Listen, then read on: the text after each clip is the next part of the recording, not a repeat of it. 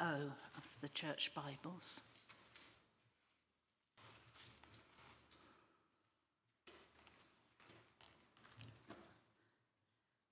That's Luke 23, starting at verse 50. Now there was a man named Joseph, a member of the council, a good and upright man who had not consented to their decision and action. He came from the Judean town of Arimathea, and he himself was waiting for the kingdom of God. Going to Pilate, he asked for Jesus' body. Then he took it down, wrapped it in linen cloth, and placed it in a tomb cut in the rock, one in which no one had yet been laid. It was preparation day, and the Sabbath was about to begin. The women who had come with Jesus from Galilee followed Joseph and saw the tomb and how his body was laid in it. Then they went home and prepared spices and perfumes. But they rested on the Sabbath in obedience to the commandment.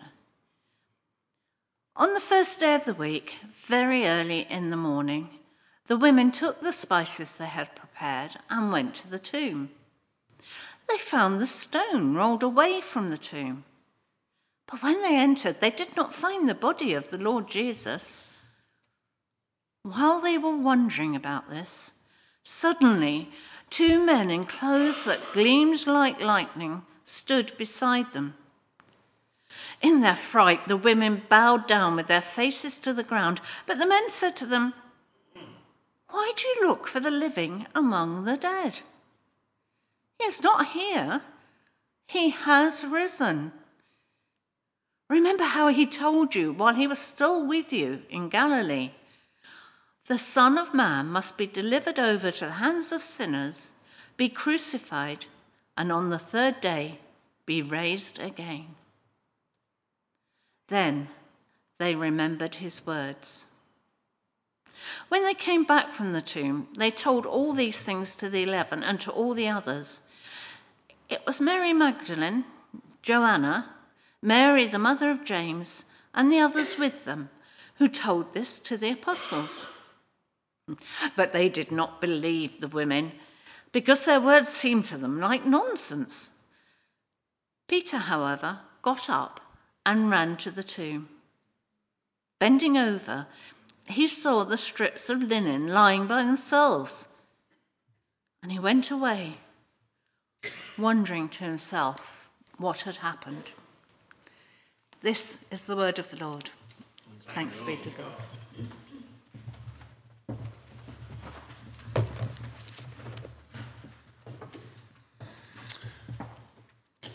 Oh, Lord God, sometimes when we come to these stories of people rising from the dead, it can just seem like utter nonsense. Oh, Lord, we can just go away wondering what on earth just happened there. And I pray, Lord, that you would lighten our hearts as I speak now, and that you would help us to have a sure and certain hope in you as our King who lives and reigns today. Amen.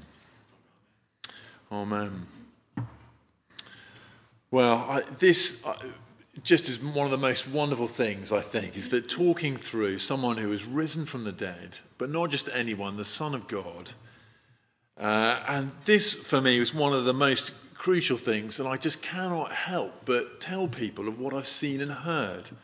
And if that's not you today, I think that's totally normal, because actually that's what happens in this passage, isn't it? In verse 11, this all just seems like nonsense. And you go away wondering, well, what was all that about? But my prayer is that we go through this, that you might actually just see and be captivated by how wonderful this resurrection of Jesus is from the dead, and that you might be found amongst the living forever in Christ Jesus. And this might give you confidence, not only in your faith and in your life, but in your death and what comes after. And also that might give you just I can't help but just tell you, anyone who will listen, about this King Jesus who lives and reigns, who is not dead. We're going to talk about his resurrection and the power of God to preserve our life and rescue us from death and wrath. That resurrection power that we're going to see here. So last week, actually, we looked at the Mark drama, where the words of Mark just get acted out, and we saw the death of Jesus Christ. It's an incredibly moving moment when the church goes dark, and there's someone actually pretending to be on the cross, a bit like watching that video that we just saw then, the death of Jesus Christ. And that's the first thing that we get here in verses 50 to 56, is that Jesus is buried. We're going to have a look at that. So you can see Jesus is definitely dead, and he's buried. But then in verses 1 to 12, we see Jesus is risen. So Jesus is buried, Jesus is risen. And then we're going to think through, okay, well, what does that kind of mean for us if he was dead and buried and is risen? And we'll watch a film at the end. So first of all, Jesus is buried. So I think Luke's going out of his way here. If you read the opening chapters, he's saying, look, I've been and had a chat with all the eyewitnesses because I want you to be certain of the things that you were taught. So this is not just to kind of make it up as you go along. He's got an agenda, and that is to make us certain about what we taught. And one of the things that he wants us to be certain about here is that Jesus was buried. And so we get who did it, when they did it, and where they did it, and verified by some others too. So we start off here, don't we? It was the preparation day, and the Sabbath was about to begin. So a big Passover celebration, the day of rest when you're not allowed to do any work. It's a holiday for the Israelites. And at that time, verse 50, a man named Joseph, who was a member of the council of the elders. He's a good and upright man, and he had not consented to the council's decision and action to crucify Jesus. We read elsewhere that he's a disciple, a follower of Jesus. It's nice, isn't it? There's his name and virtually his job and where he works. You can go and check if you like. That's the aim, isn't it? Not some random punter rolling out of a cave saying he had a vision. Actually, there's a person who did this. You can go and have a chat with him. What did he do? He came from the Judean town of Arimathea, so that's his address. You can go and ask around there if you like. And he himself was waiting for the kingdom of God. Isn't that nice? He's waiting for the kingdom, which means you're waiting for a king to come. And what's terrible for him is that king he thought was Jesus. That's why he didn't want Jesus to be crucified, but Jesus is now dead. And so actually, do you see how it was? He was waiting for the kingdom of heaven. He slightly thinks it's all over because the king is all over. He's in the tomb. That's what we're doing now, isn't it? And who is Joseph accompanied with as well here? Do you see verse 55? The women who had come with Jesus from Galilee followed Joseph, and they saw the tomb with their own eyes. And they saw how the body was laid in it. Do you see? So it's not just one guy. There's a whole little bunch there. And actually, we've got their names as well. If you go on to 24, verse 10 it is. There was Mary Magdalene, Joanna, Mary the mother of James, and others with them who were actually all in that little crowd. So we've got all the names of the people that actually, that's the dead Jesus. And then what do? They're putting him in a tomb. And you notice how actually the way that Jesus is described is it's clear that he's dead. So we have verse 52. Going to Pilate, he asked for, not Jesus, but Jesus' body. Do you see a dislocation from the name and the body? Because he's dead. And then he took him down? No, it's he took it down. Do you see that? It's because Jesus is dead. It's no longer alive. This is now a thing. They wrapped it, not him, they wrapped it in linen cloth, and they placed it in a tomb cut in the rock, one in which no one had yet been laid. Do you see that?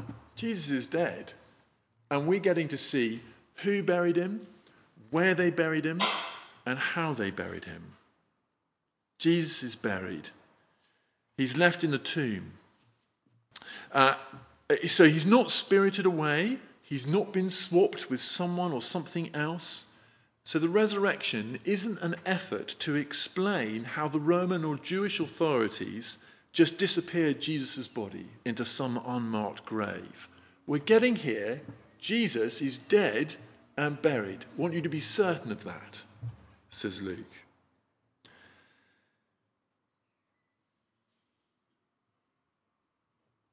And we can see what his death means. Let's go back over that. Verse 51b, do you see, note the waiting for the kingdom of God is a little hint of what Jesus' death meant. It meant that you can no longer be waiting for the kingdom. Because actually the king who was supposed to bring it, the dream of the kingdom of God, that would be a perfect place with perfect people, with God ruling in perfect kind of kingship. They needed a person, this Messiah, be promised all the way through the Old Testament to come and do that. And Jesus was supposed to be that person. But all that's going to have to wait because that king is now dead. Luke wants us to be sure through the eyewitness accounts of those who were there that Jesus' body was there, dead and buried, until it wasn't. And that's the next section. We read in 1 and 12. Jesus is risen.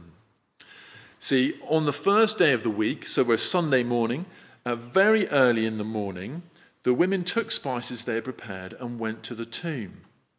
So, do you notice the disciples are still nowhere in sight? They didn't have anything to do with the burial. They've abandoned Jesus and just legged it. They're just not even on the scene.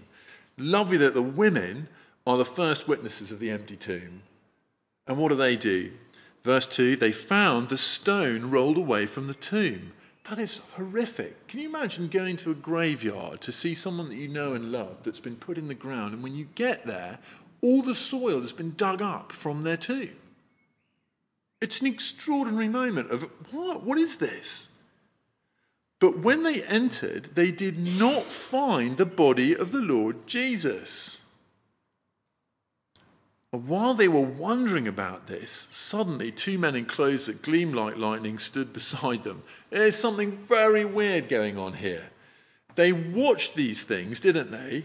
Back in the last chapter, they watched Joseph and the guys that helped prepare the body and put it in a tomb. And now they've seen the empty tomb, verse 3, and now they're wondering. Watch, see, wonder. And maybe they're going through all the theories they could think of apart from the resurrection. Because let's face it, that does sound like nonsense, doesn't it? That's what the disciples are going to say in verse 11. So maybe they're thinking, maybe like the Romans have nicked him, or the gardener's got him, or what's going on? But then heaven breaks in. Just as when Jesus arrived as a baby, angels appeared. And now when he's left, angels appeared. And so with the 2 angels, what do they say? Heaven breaks into the drama to answer and to remind the women that they know what the answer is, and they've known all along. This shouldn't be a surprise to you. What do they say? The men said to them, "Why do you look for the living among the dead?" You see that? If Jesus was dead, this would be the right place to look, in the graveyard. But he's living. So you shouldn't be looking in a graveyard. You should be looking in a place where living people gather. The cinema. I don't know where it is. But do you see the point?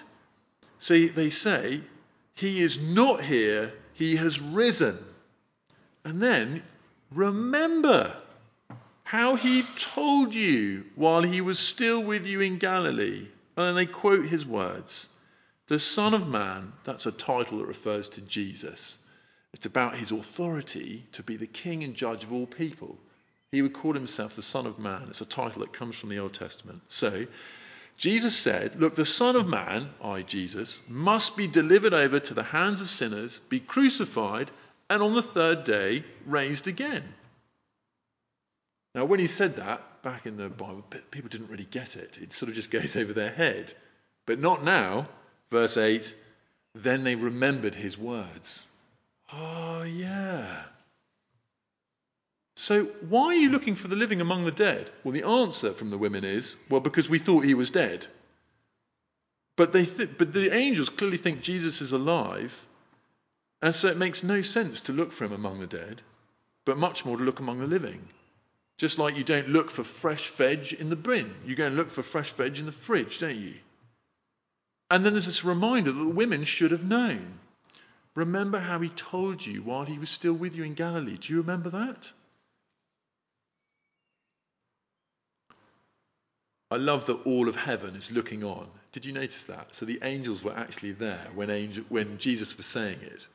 All of heaven was looking on when Jesus predicted his death and resurrection. They know it. That's so nice, isn't it? As we stand with them, looking back, taking notes with them. So the Son of Man was to be delivered, crucified, and the third day he'd be risen again.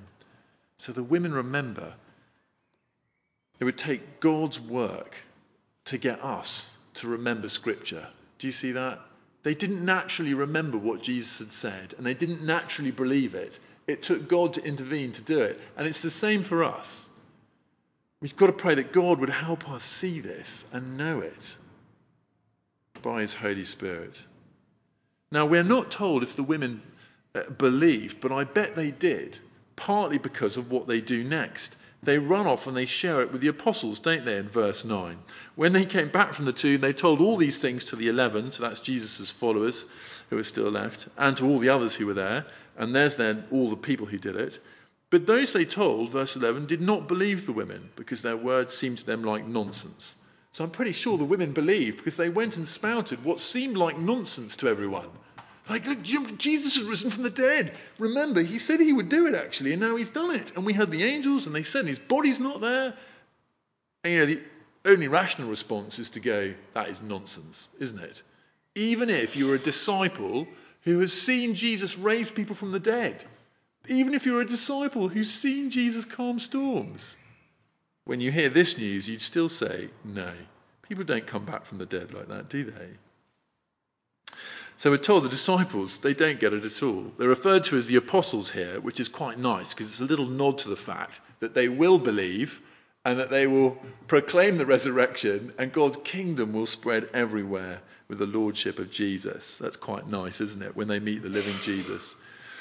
So why didn't they believe in verse 11? Because it seemed like it's nonsense. I mean, it does, doesn't it? Once people are dead, they don't come back to life. It's all one-way traffic.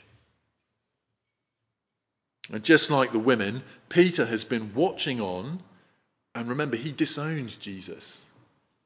He's actually want nothing to do with him. And how must have he heard the news that Jesus is risen and alive when he's disowned him? Pretty worried. But now he's seeing as he runs to the tomb. Do you see that? Peter got up and ran to the tomb, and bending over, he saw the strips of linen lying by themselves. And then just like the women, not only has he been watching and seeing, he's now wondering. He went away wondering to himself what had happened. But interestingly, he doesn't kind of believe and share, does he? It's left hanging. That's going to come. He's left wondering what's happened, but they're not believing and sharing. So Jesus has defeated sin. He has defeated death, which is the wages of sin. He is risen.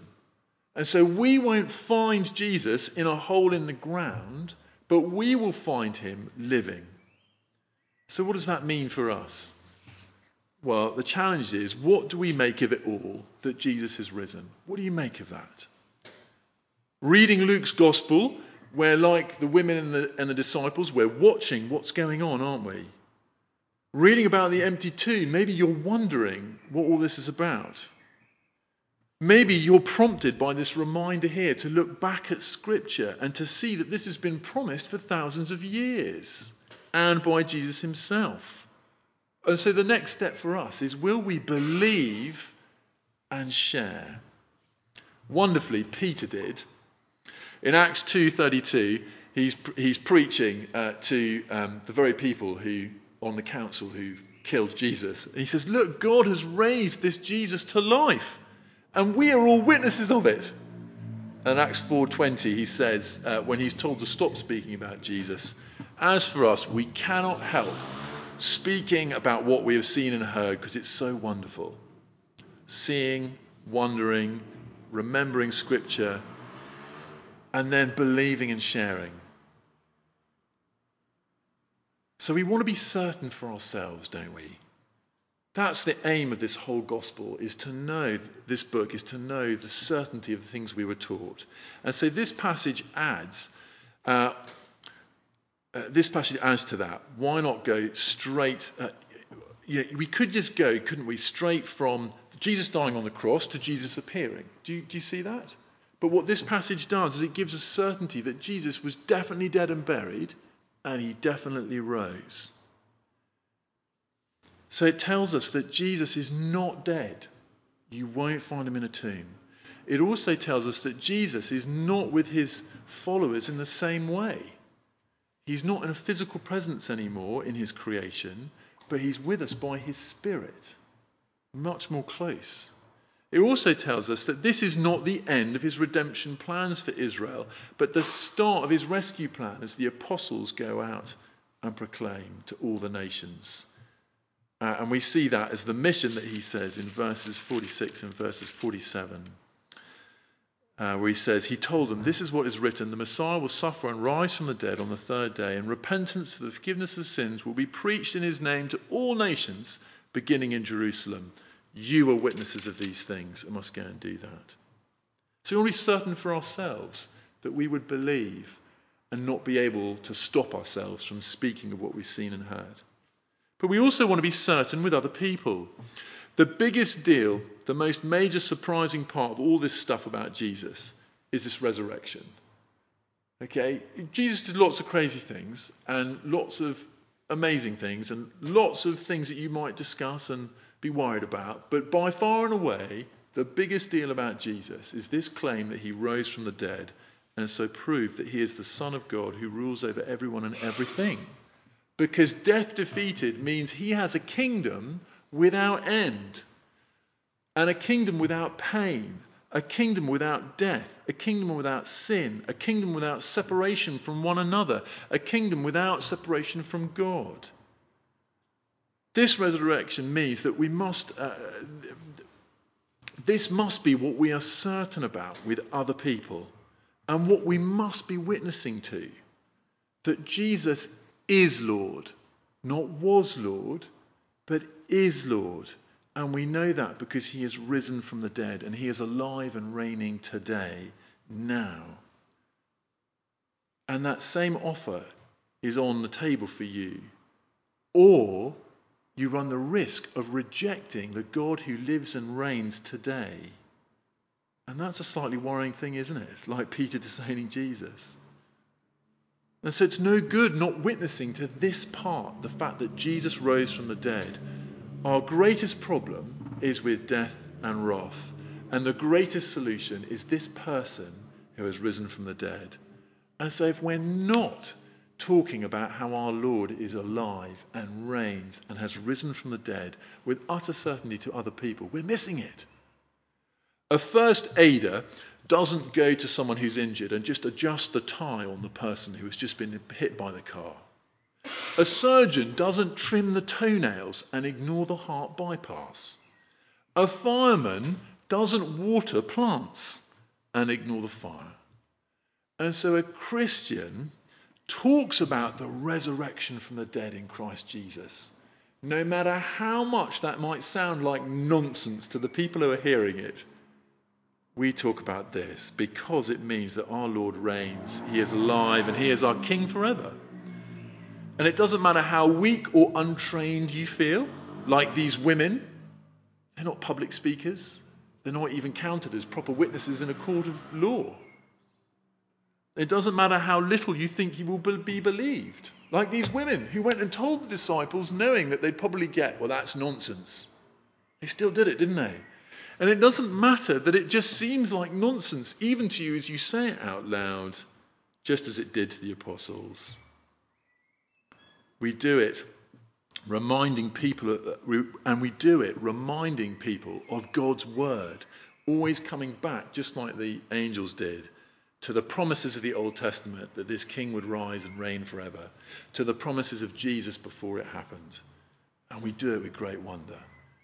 Because our King is a forever King who is alive today. Let's pray.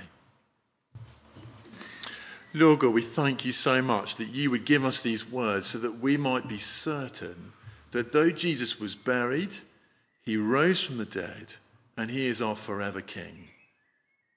He has this power over even life and death. He knew he would be crucified. He knew he would be raised again. And he knew he would do that so that we would be his kingdom forever and ever. enjoying his presence with us every day in our hearts. Lord, bless us, I pray, with a knowledge and wonder at that, and a confidence to speak of what seems like nonsense, but is the most precious truth, that Jesus is alive. Amen. For reflection, we're now going to watch a video by a bit of a hero called Dr. S.M. Lockridge. And he did this bit at the end of a 40-minute sermon. And it helps us just lift our eyes to what a king we have in Jesus, who reigns today and is with us, because the tomb couldn't hold him. So, Lord God, please bless the tech and help it to work. Amen.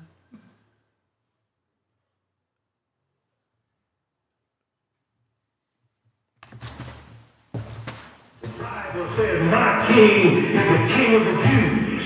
He's the king of Israel. He's the king of righteousness. He's the king of the ages. He's the king of heaven. He's the king of glory. He's the king of kings. And he's the Lord of lords. That's my king. I wonder, do you know him? My king is a sovereign king. No means of measure can define his limitless love. He's enduringly strong. He's entirely sincere. He's eternally steadfast. He's immortally graceful. He's imperially powerful. He's impartially merciful. Do you know him? He's the greatest phenomenon that has ever crossed the horizon of this world. He's God's Son. He's a sinner's Savior. He's the centerpiece of civilization. He's unparalleled. He's unprecedented. He is the loftiest idea in literature. He's the highest personality in philosophy. He's the fundamental doctrine of true theology. He's the only one qualified to be an all-sufficient Savior. I wonder if you know him today. He supplies strength for the weak. He's available for the tempted and the tried. He sympathizes and he saves. He strengthens and sustains. He guards and he guides. He heals the sick. He cleanses the lepers. He forgives sinners. He discharges debtors. He delivers the captives. He defends the feeble. He blesses the young. He serves the unfortunate. He regards the aged. He rewards the diligent. And he beautifies the weak. I wonder if you know him. He's a key to knowledge. He's a wellspring of wisdom. He's a doorway of deliverance. He's a pathway of peace. He's a roadway of righteousness. He's a highway of holiness. He's a gateway of glory. Do you know him? Well, his light is matchless. His goodness is limitless. His mercy is everlasting. His love never changes. His word is enough. His grace is sufficient. His reign is righteous. And his yoke is easy. And his burden is light. I wish I could describe him for you. He's indescribable. He's incomprehensible. He's invincible. He's irresistible.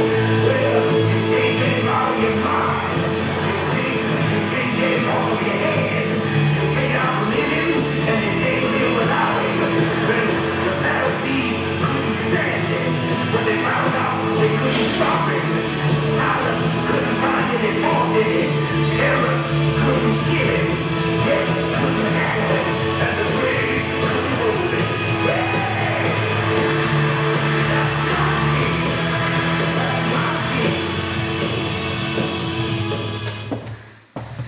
That's my king. Isn't that great? That's my king. That's the king I want to bow the knee to. That's the king I want to follow. Should we pray that we do that? Let's pray. Oh, Lord God, you are wonderful and magnificent in every way. And this centerpiece of your salvation plan, your resurrection after the death on the cross, Lord, how glorious it is to behold a king who is mightier than death, who's mightier than the wrath we deserve, who is loving beyond measure. And Lord, we long to have this kind of leader and this kind of love and this kind of future. And so we pray, Lord, that by your Spirit you would Help us to bow the knee to you each day afresh with joy and excitement. Lord, be the King over us, we pray. Amen.